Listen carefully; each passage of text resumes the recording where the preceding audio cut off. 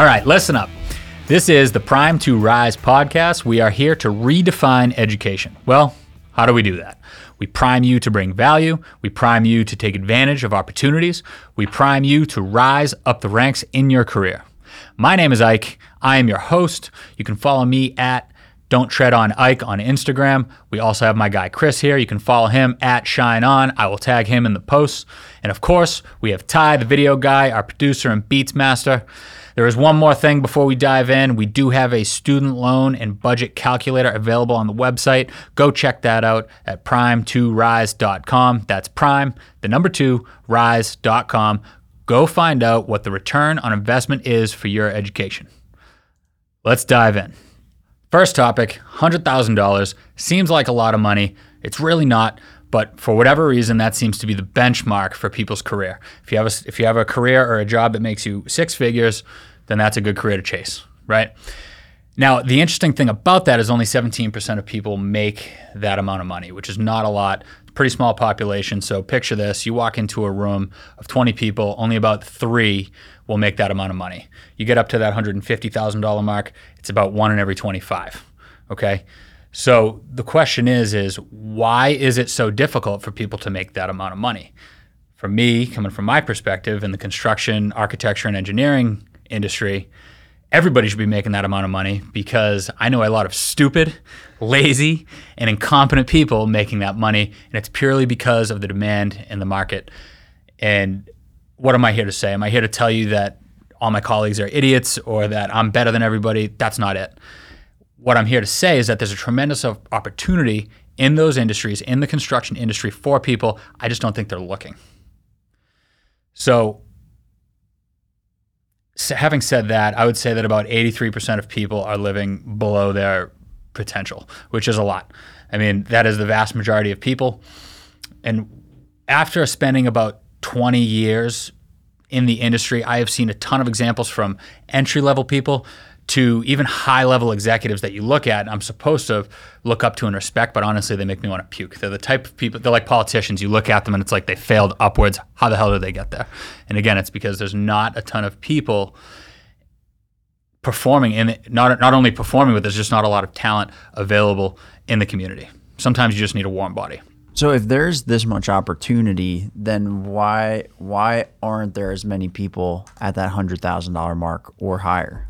I've been speaking to high school students for the last 10, 12 years, right? And whenever I talk to them, they poo-poo the industry. I think that Mike Rowe talks about this all the time. I think that as a country for the last 50 years, we've done a great job at discouraging shop and vocational education and just steering kids away from it like it's something to be less than.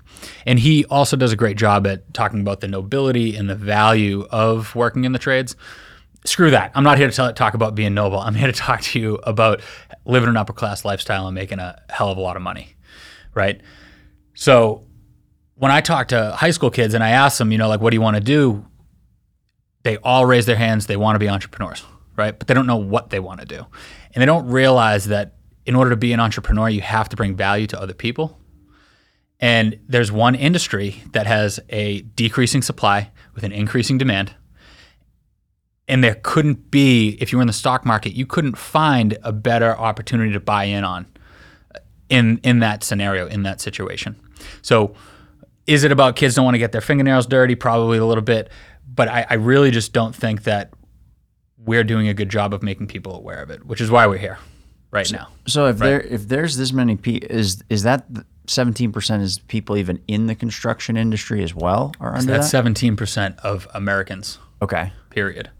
Right. So it's funny because it's actually really, really difficult for people to get to $100,000, and it's really just anybody.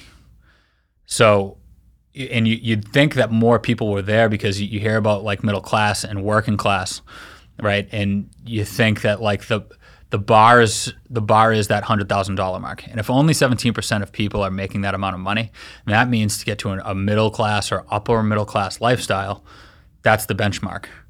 Right? And it's like, why the bar seems to be high to make $100,000 if only 17% of people are doing it. What I'm saying is it's not high, not in my industry. There's an abundance of opportunity. The bar is really low because I know a ton of people, like I said, that are dumb, lazy, and incompetent, but they have to get paid anyway. I got a quick story, right? So I don't want to name anybody specifically, and it's not at the current or a recent company that I've been at, but I had a person who was working under me, and I've mentored all kinds of people over the last 10 years. People that I had one guy walk literally out of the NFL, had never had a real job in his life, and excelled, right? I've had other people that are just lazy and don't want to be there and think that I'm there to serve them entirely. They're not there to serve anybody, and they've failed. I've also had people that kind of try and want to be there. Maybe they don't have the right mindset, but at the end of the day, no matter how much effort you pour into them, they just don't develop, right? And it's unfortunate, but this person, I couldn't give them a list of 10 tasks and have them complete all 10 on their own, not even try. They couldn't even get past the first one. Maybe they'd get to the first one, but they'd have to ask questions over and over and over again on the next 3, which might be fine the first time, but not the second time, and then the third time. Like, you gotta, as sooner or later, you have to be able to start knocking lists off the task yourself. That person, right, who couldn't develop, who couldn't bring value, who couldn't be on their own to do anything, to even watch a project for half of a day, and the project wasn't even the size of this room, okay? It was a shower stall and toilet. It was like a 100 square foot room. That person was at $90,000. Left to go to another company for a better offer. Okay, so when I look, why can 83% of Americans not make $100,000 when I'm seeing useless people make at least that? It's because people aren't paying attention to the opportunity. So to kind of keep this pointed to maybe students listening or people that want to make a change that are listening, like, what's the basic start? What are the main areas they should look at? What should they do to get started in that process? So without college, and I don't think you need college to be successful in the industry, I think the best thing to learn is a trade. When I was in high school, I was doing roofing, sweeping up jobs, framing, anything that I could to just learn, right, and be around people that knew things. So you go in there, you learn a trade, then you have you have knowledge that you're able to sell and manage other people with. Then you can move into the office, you can become a project manager, you can start your own business. You have all different types of possibilities. Mm-hmm. To start in the trade, a union trade, you're going to end up starting around, somewhere in like the $20 an hour mark, right? But you're going to be getting an education at the same time, and every year you're going to get a raise, right? I know people, laborers in Boston, right? Union, most in the city of Boston, most trades are union. What a laborer is, the laborer's union, they are people that, for a lot of job sites, clean up or maintain the job, right? And I don't want to oversimplify it. I'm going to do a whole nother episode on the value of those people. I have an example of a guy who helped me. He was a labor foreman, and he helped me increase profit on one project to $2 million on a $20 million job, which the average is 5%. The fact that we made $2 million was like incredible, right? Now, he at one point made $130,000 in a year. 80% of the time, he has a broom and shovel in his hand cleaning up a job site. Okay, I know a pipe fitter who has made $150,000, and that's at the end of his apprenticeship. And the opportunities that were afforded to him, his skill set allowed him to make $150,000. I actually know a project manager who made $1 million in 1 year. And that's because the company was based on a commission, right?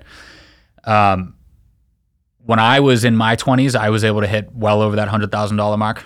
I was early and I was on the curve, and we're going to have another one that goes back to that. But even on the engineering side, if you want to go back to school, it's never too late to go back to school to get an engineering degree. Getting an engineering degree is a great thing. I know somebody who went back at 35 years old because they weren't happy with their career, got a plumbing engineering degree, and at the end of that degree, he was making over $120,000 a year just walking in, right?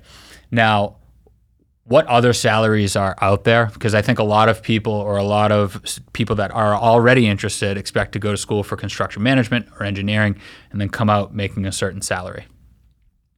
Now, like the average salary for a college graduate is like 40 grand or something like that, right? Entry level people in New York City right now, walking out, no experience. Hi, how are you? I went to Cornell University, $75,000, and you can't even do a thing.